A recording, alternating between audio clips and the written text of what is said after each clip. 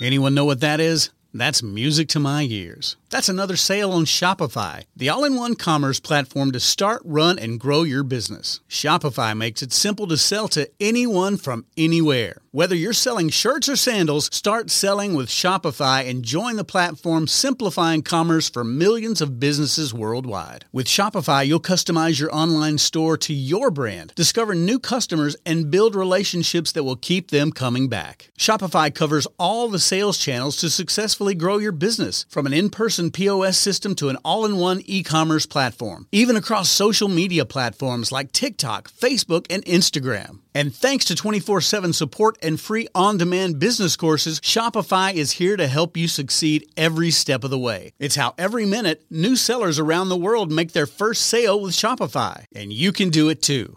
I love how Shopify makes it simple for anyone to sell their products anywhere. Whether they're ebooks or earrings, Shopify simplifies starting and running your own successful business. When you're ready to take your idea to the world, do it with Shopify, the commerce platform powering millions of businesses down the street and around the globe. Now it's your turn to try Shopify for free and start selling anywhere. So sign up for a free trial at shopify.com/C-Suite, all lowercase on C-Suite. Go to shopify.com/C-Suite, all lowercase on C-Suite to start selling online today. Shopify.com/C-Suite.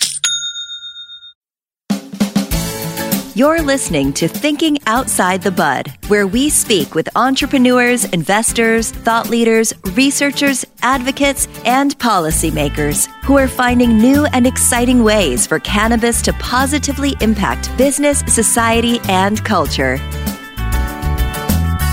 And now, here is your host, business coach, Bruce Eckfeldt. Are you a CEO looking to scale your company faster and easier? Check out Thrive Roundtable. Thrive combines a moderated peer group mastermind, expert one-on-one coaching, access to proven growth tools, and a 24/7 support community. Created by Inc. award-winning CEO and certified scaling-up business coach Bruce Eckfeldt, Thrive will help you grow your business more quickly and with less drama. For details on the program, visit eckfeldt.com/thrive. That's ECKFELDT.com/thrive. Welcome, everyone. This is Thinking Outside the Bud. I'm Bruce Eckfeldt. I'm your host. And our guest today is Brian Bergman. He is partner at Nolan Hyman. We're going to talk to him a little bit about what's going on in the cannabis industry, talk about the national scene, talk about California, I'm sure, a little bit. Obviously, lots of kind of changes, lots of complexity. For those of you that have been listening to this program for a while, we've covered various facets of this, but it's always a moving target in cannabis in terms of where are we in terms of regulation, where are we going in terms of legal frameworks, kind of the regulatory frameworks. And so, I always like getting up to date with folks. And given the fact that we had, a couple new states come online, we've got a new administration. I'm sure we're in for a little bit of a ride in the coming months and quarters as this plays out. Exciting stuff, but important to really kind of wrap your head around it. So with that, Brian, welcome to the program. Thanks for having me on. Excited to be here. Yeah, it's a pleasure. Let's do a little background first, and then we can kind of dig into some of the topics that I mentioned. What was your background? How did you, why get into cannabis? What was the backstory? There's always an interesting story I find with people that are in the cannabis space. Tell us about your journey. Yeah, mine's probably just like everybody else's, just watching how things change and looking for something new and exciting. I was a litigation attorney for over 15 years, and litigation just really wasn't my bag from a personal perspective. Like, I just really didn't feel happy constantly dealing in conflict situations when my goal and real preference was always to try and work things out. And so, but it's really hard when you already start to get used to a certain area of law to practice in to find ways to pivot.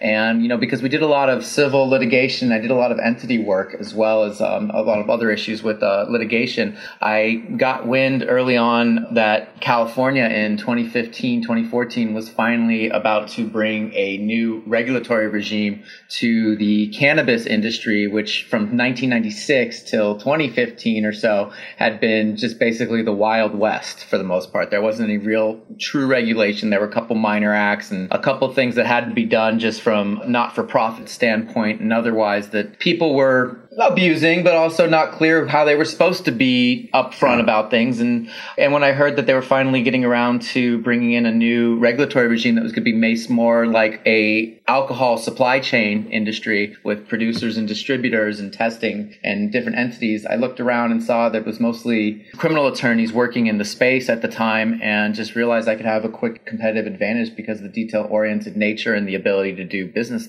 work for clients and such, that I just figured it was a great time to look for a transition. And I got out there, I learned it, I started, getting out and meeting the right people. And next thing I know, I'm one of the attorneys that regularly teaches the law to other attorneys in California and the United States. And it's just been a crazy journey. I like to joke, it's like dog years. I've been practicing cannabis probably since late 2015, but it feels a lot longer than 5 years, let me tell you. Yeah, exactly. It's like you're an old timer in this industry now. Yeah. So It's been a fun ride, and I recently switched over to Nolan Hyman LLP about 2 years ago and head up their cannabis practice area. But what's such a great thing about their firm, and our firm, I should say, is that we have a really unique blend of business services that are really awesome, including intellectual property and branding, which is huge for the industry moving forward, the cannabis regulatory work, but then we also have really strong corporate and litigation services as well. But one of the neatest things we offer is my partner, Wendy, is one of the only attorneys in the country that really focuses in on location-based entertainment. And we're very excited about the intersection of cannabis and location-based entertainment, which is essentially any out-of-home entertainment that has a location. It could be anything from a pop-up in a parking lot for a short period of time to a theme park, and all the different issues and economic development and issues that go along with doing a project like that. And when you start thinking about it, one of the neat things to me is how, as this continues to become a more normalized industry, that we're really looking at, in the next 5 to 10 years probably, jurisdictions more and more allowing on-site consumption and lounges, if you will, for cannabis consumption in public places. And then what do you do with people like that? I mean, most of our out-of-home entertainment, once it comes back from the pandemic, obviously, is based upon the alcohol industry. And people that imbibe cannabis are not typically looking for the same experiences as those that have been drinking. And so it's going to be really neat and interesting to see how we develop new activities out of home and focus on things that are going to be more interesting to the cannabis users that have more sensory components and less to do with just being in a loud environment and consuming alcohol. So I'm pretty excited about that. Yeah, fascinating. Let me just go back in terms of, as you got into cannabis, I'm always curious with people that, particularly from, kind of professional services folks that, are operated in other industries and then come into cannabis. Any surprises that you ran into? I mean, obviously there's, it's going to be different, but, as you actually started practicing law in cannabis, anything that stuck out to you as being, I didn't expect this, or this was really, a different way of doing business, or something I didn't think I'd have to deal with? I like to joke that cannabis used to be really referred to as a gateway drug, and I feel like now it's more of a gateway business. I like it. Yeah. It's been really interesting to see the real spectrum of people that get involved, from those that are coming into cannabis coming from different industries and they have a lot of business experience, or maybe they're coming from like a marketing and agency perspective, or those that literally just are like, I finally feel inspired to want to start a new type of business and I want it to be cannabis because it's exciting and new, and not really knowing exactly what it is to run a fully regulated operation. And so or those legacy operators that were able to do it one way before regulations came in, but when it was legal within their states, but are now trying to comply with what places like California, for instance, can be incredibly detailed and robust regulations that require a lot of minefields to navigate. So it's, and costs for that matter. Yeah. So that's been interesting to me, is just to see the differing levels of preparedness and sophistication that you really get a wide spectrum of. I wasn't necessarily expecting that as much as it happened, but it's exciting because you get to work with so many different types of people as a result.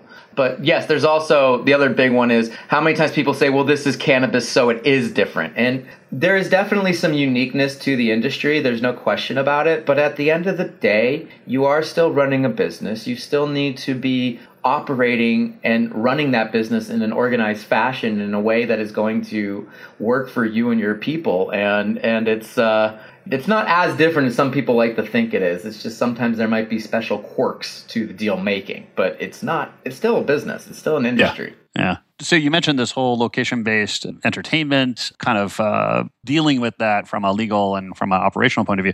I mean, just give us a sense of like why. I mean, we've got bars everywhere, right? Like you can go down the street and you can have a drink of alcohol.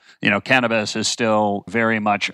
Some states you still have to go and get a medical card. You have to go to a dispensary. You have to give your ID, fill out forms, register yourself. There's limits on how much you can take. I mean, there's it's a very different experience. I mean, do you see the alcohol model as being something that's going to get adopted in some way, shape, and form for cannabis? Or give me a sense of how you compare alcohol as a highly, mature industry with, supply chains and regulatory structures and things like that we know and think about, but we don't have that in cannabis. How do you think that's going to play out? We do in some states, in other states we do not. And that's just what you were talking about earlier in the intro about the patchwork. Every state has its own way of dealing with things. And because it's still federally illegal right now, and we can kind of talk about that more later if you'd like, but because of that, there's a real lack of guidance from federal agencies. I mean, people always like to talk about how there's no bankruptcy protections just because it's federally illegal. So there's no federal bankruptcy protections. We're not getting a lot of pesticide guidance from the EPA because it's federally illegal. So they just don't give the guidance for what's safe to be putting on cannabis right now. I mean, those are some simple examples.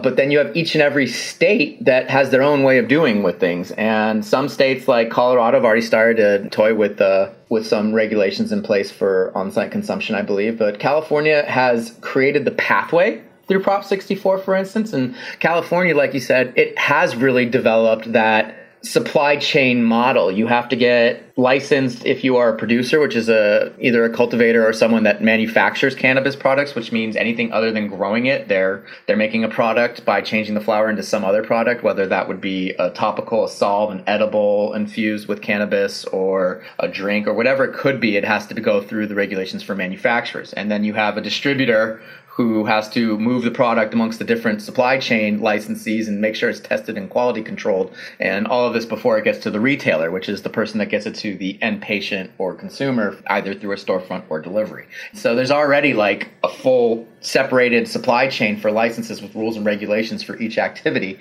And the state does have availabilities for lounges in California, but it's all based upon the local jurisdictions in California allowing it and regulating it and providing a pathway for it. West Hollywood here near Los Angeles was famous for being one of the first cities to really open their doors to the idea of lounges, and one very famously opened for a short period of time. I think it's still open at this point, but it might have changed hands at this stage. But the real problem with West Hollywood was they took a lot of the license applications without having a property attached to the license application. So a lot of the people that got awarded the lounge license still have not been able to open, whether because they didn't have a lease, couldn't get a lease, or because other regulations were making it more difficult because they weren't well thought through in terms of feeding people at the same time that they're being allowed to consume or otherwise, and the different rules that go with that. So it's still very early as to how it's going to look and what it's going to do. And what other cities are starting to look at is, okay, if we're going to allow consumptions and we're going to allow lounges, how's that going to look? Are they going to be allowed to eat food there? Are they only going to be allowed to smoke? How are we going to want to affect that, and how are we going to allow for that? And then after you finally get that in place, what do you do with them then? Because you want them to be in part of a development, if you're thinking more broadly, and how you can create jobs and create opportunities for the locale, which is really what the local jurisdictions are worried about and concerned, is how do we make more money for our citizens, taxes for our cities, and jobs, etc. And how do we do it in a way that we can control it and regulate it? Those that are going to be looking at how to build not just the opportunity for consumption, but also what are we going to do in the area around it, it's a really unique discussion that has not really been fully developed yet. And another thing I don't see is tours. Like you think about the wine industry, and one of the neatest things to do is come out to California, for instance. I'm sorry I keep using his example, but I'm from here. But you come out to California or Oregon and you go and tour some wineries. You get to see how the wines are made. You get to talk and ask your questions. And then you get to taste the different wines that are grown, and you get to have a real experience around it and pick what you like. Well, they don't do that yet, but eventually you're hoping to get something similar for cannabis cultivators. And then how does that work with leaving the location afterwards, prevent intoxicated driving? How do you, what if they're tourism, and what do you do to prevent it going across state lines because it's still federally illegal? Lots of little questions that still need to be worked out, but fascinating new areas to go in. I mean, I think that entertainment and location uses and branding are two of the big future points for this industry and big moments. Do you think that, certain, cities, municipalities will sort of take this as a competitive advantage and just get ahead on these things to be some of the first ones to really establish this and, be kind of, game changers on this? Or how do you think this is going to play out? I think that's definitely how it needs to go. And those that are working directly with their municipalities to do so are in good shape. I don't think you're going to be able to go into a bigger, larger city like a LA, San Francisco, Portland, New York, whatever, and, try and start a major movement in a larger city like that. I think that going to a smaller city that is open to the idea of safe cannabis consumption and open to the idea of cannabis being a solid industry within their jurisdiction is a great opportunity to really work together to try and work it out and show it how it's done. And there's certainly some smaller cities doing that. I like to compare it to Disneyland and Orlando, Disney World. My partner mentioned that to me the other day, and it's a really great analogy. I mean, when Orlando first got the rights to Disney World, it was swampland, and they had a whole plan to turn it into this mecca and destination for Disney, and look what it did to the city there. And Orlando and Disney are pretty inextricably intertwined these days, and you can definitely find some municipalities with the proper planning and relationships that wouldn't mind being potentially a cannabis mecca. Yeah. Let's talk about kind of the state of the world at this point, because we have had, some interesting changes. I think we mentioned that, we had a couple of states come online. We have a new administration. There's several different aspects to the current sort of federal posture around cannabis that could change, that would then change how the industry is playing out. What are you focusing on the most? What do you think might happen when, and how is that going to change the way we operate as an industry? Oh, if I had that crystal ball. Don't know if I'd want to stay a lawyer at that point. Different business model, Right? But I think that you will see some telling moments within this first year of the new administration. The fact that it's now a Democratic-controlled government across all three branches. I think that it's quite possible we can see some changes. I don't know how quickly it will happen. And just because the Democrats have a simple majority in the Senate, that doesn't necessarily mean they have the necessary votes from Republicans to get over the voting limits to really push things through the Senate.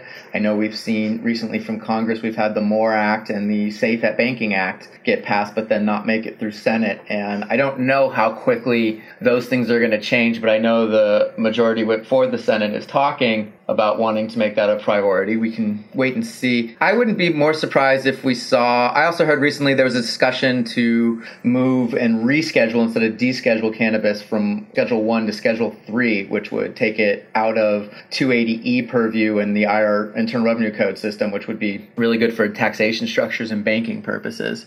And so that could be an interesting move as well. So I think that we're probably over the next year or so, we'll see how much of a mandate there is for sweeping cannabis changes federally, but I do think we're going to see at the very least some smaller steps that would be very useful and beneficial to these businesses. Really, banking and taxation, even if you could just get some changes in the way these businesses are treated at that level, would make a huge, huge difference. But overall, I think everybody's pretty bullish at the moment and excited to see what's going to happen in the next 2 years. Yeah, it is interesting. I mean, I think, yes, I think everyone is expecting or at least hoping there's going to be some changes, whether it's banking or, whether we go so far as actually changing some of the tax code stuff and some of the actually scheduling of cannabis.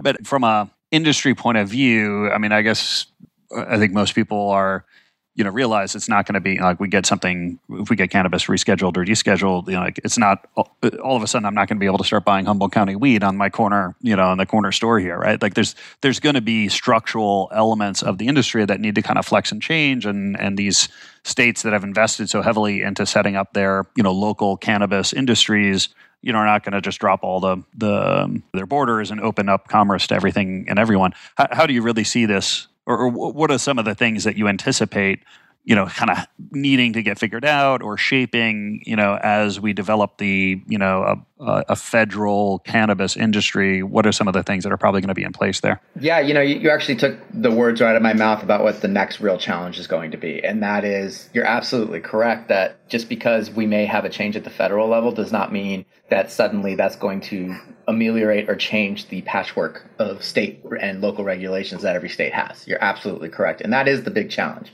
I think that one of the big things that we are going to be waiting to see and have to see, and I hope to see from just a federal level, is just some basic standard guidance. I'd love to see that, similar to what they did with hemp when they descheduled hemp, which is basically certain qualifications of cannabis that have less than 0.3% THC. And your audience is probably fairly sophisticated on this, so I don't have to go into too detailed about the... That's fine, yeah. But really with hemp, what they've done and they're still dealing with is they've at least allowed for free movement across state lines of hemp products. And, subject to getting certain protocols in place for the U.S. Department of Agriculture to actually approve the state regulations and everything. I think from the federal level, what we should be really looking for is just manifest and clear overarching guideline. Bankruptcy protections are going to be allowed. Banking is going to be allowed. Taxation is going to be treated like other businesses with normal deductions. I mean, if you can get those things in place, interstate commerce is going to be permissible,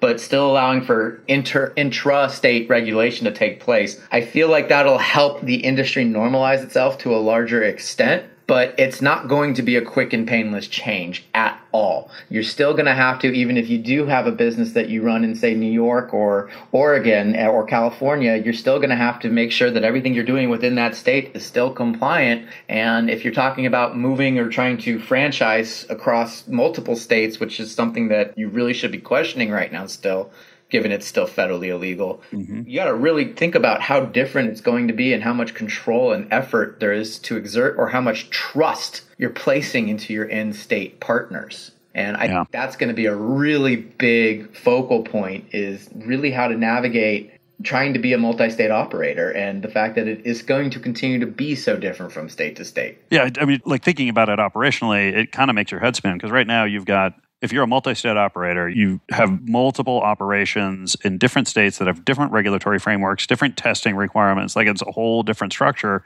And then federally, if this comes in, it's not like you can just start moving this product across the line, because, now I've got incongruous kind of regulatory testing operation. It could be a real rat's nest in terms of disentangling all the different logistical, requirements that come into play. I mean, at some point I may just say, I'm just going to keep my local operation. I'm not going to bother trying to cross state lines because it's going to be too complicated for me. But then where are we? That's still where you should be.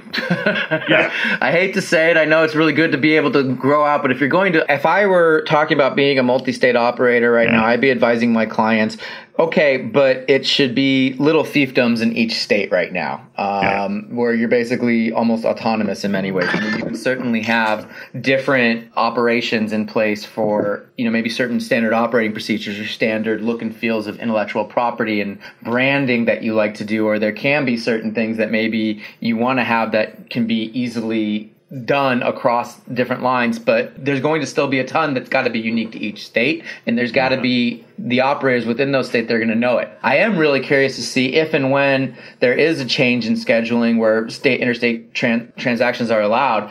It is going to be one of the first interesting things is going to be is how much are states going to communicate with each other, and how much guidance is the government going to give in terms of, if you're going to have one testing regime for federal government and then another testing regime for each state, are they going to do it that way? Are they going to normalize it so it's going to just be whatever the federal government requests? Is it going to have to be like you just said, every single state you go into, once you cross those lines, are you being hit with apportionment taxes, even if you sold a single product through those lines? Are you going to be hit with testing regulations, and do you have to do different testing and get different labeling for each state? It's going to be very interesting to watch how this lays out. And it's still so soon because we don't even have... everybody keeps saying, well, now we're all Democrat, this is happening. And I'm not making a political statement one way or the other, but I don't think this is so clear. And I don't think it's so clear that we're going to immediately see a massive change federally. I wouldn't be surprised if this is still a little more piecemeal, bit by bit, with just little changes here and there still.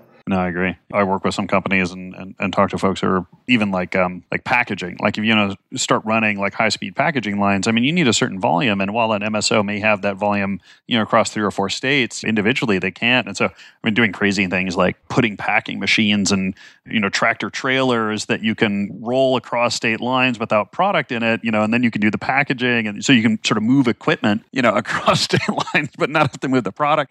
And the gymnastics that ends up getting put in place for some of these companies is really fascinating. So yeah, I'm quite curious. I mean, it's somewhat job security for me because there's a lot of strategic figuring out that has to happen. So that's good. But yeah, it seems like as bullish as I think everyone is on changes on the regulatory side, on the legal side, on the federal level, it is not a panacea and is not just going to immediately solve all these challenges we have. In fact, it might actually increase them for some period of time. I mean, as you look at these different markets, I mean, I know that you've got kind of particular expertise in California. I mean, I guess is California, or do you see California as being kind of the model that will drive things, or why or why not? Yeah, give us some insights. Well, I was too quick to say no. California is the biggest market. Yes. California is going to have a massive say. There's no question. I also think that in many respects, California jumped the gun and over-regulated too much in some ways and not enough in other ways.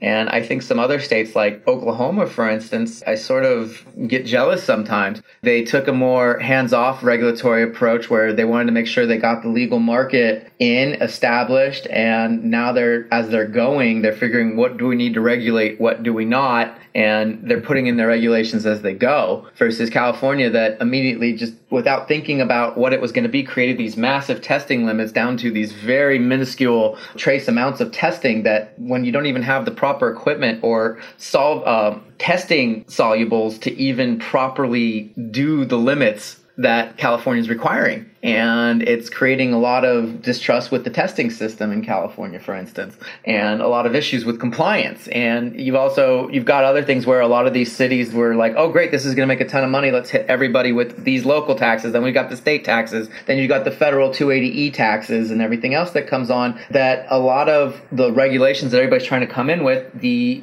cities or the state regulatory bodies that are giving out these licenses, they're having to go through so many steps that they're understaffed to do it, and they're not necessarily sure what they're looking for, and it's creating massive delays in even getting licensed. People are sitting on properties and paying obscene rent values for years waiting to get going. And in some instances out here, and there's still a lot of jurisdictions that haven't implemented, local cities and counties that haven't implemented any sort of licensing regimes whatsoever. So it's limiting what the industry can do as well. So there's so many different hoops to jump through in California that it's going to be a long time before it really becomes a mature and established market that people are going to look to. That being said, this is still the biggest market with some of, the most amazing sun-grown quality out here in many respects. And a lot of the indoor from Southern California as well is very well thought of throughout the state, and those that visit think so as well. And so it's kind of an interesting thing because California is the mecca,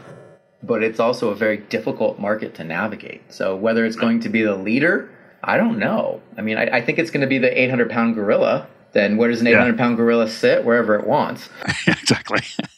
But it's going to be interesting to see how that dynamic plays out. But is that necessarily where you want to be starting your business and working things out? It's a good question because, great opportunity, but great difficulties. Yeah, I'm curious, as you look at some of these other markets, some of the other states that have set up different programs, whether it's, the licensing or the regulatory or the testing, anything of note that you've been, curious or following, other experiments that states have been running that, kind of changed the game a little bit? I'm watching Nevada pretty closely right now. I think that Nevada, with their strong interest in tourism, might be much quicker to get the location-based entertainment experiments up and running for cannabis and cannabis lounges. And it should be interesting to see what they do in their state. I think that that's one that I'm watching very carefully just because, like I said, that's just a neat aspect of this to me. But in terms of just licensing and regulations and everything, I used to pay close attention and compare, and I used to even watch how it was comparing to Canada.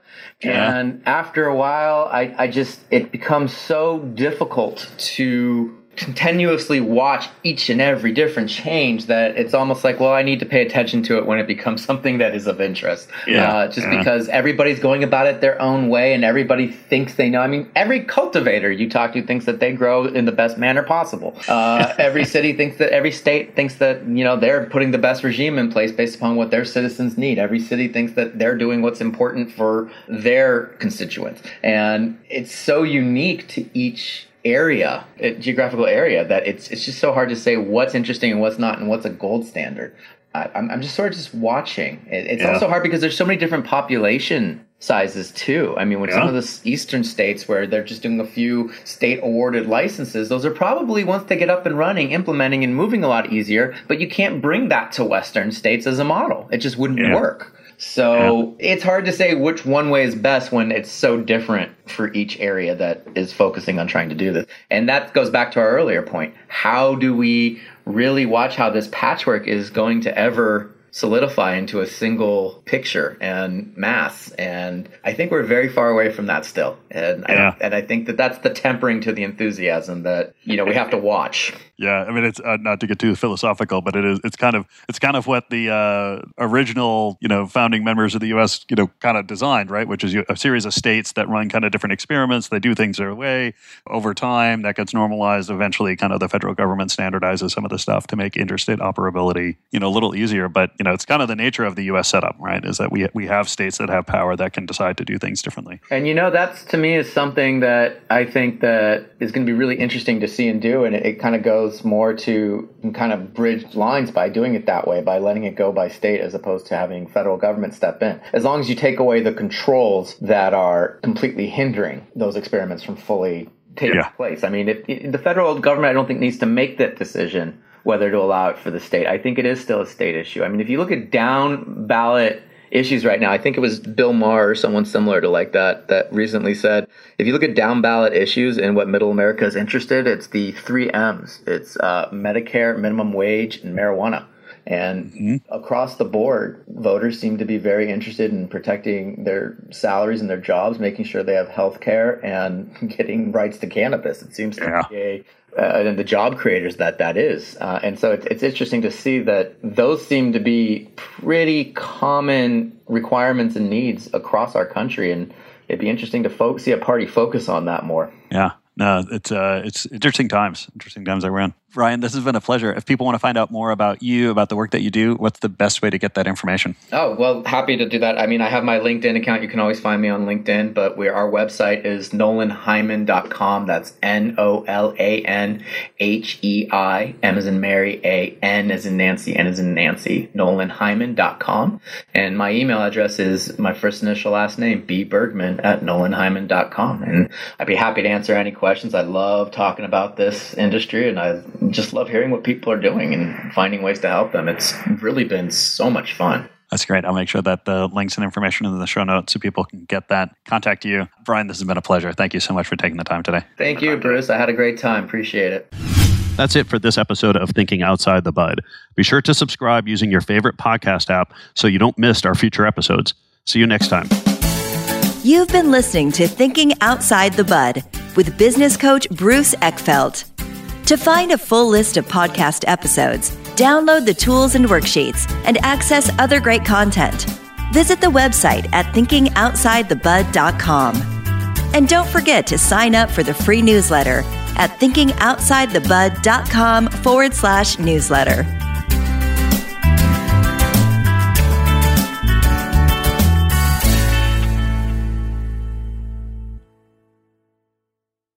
This podcast is a part of the C-Suite Radio Network. For more top business podcasts, visit c-suiteradio.com.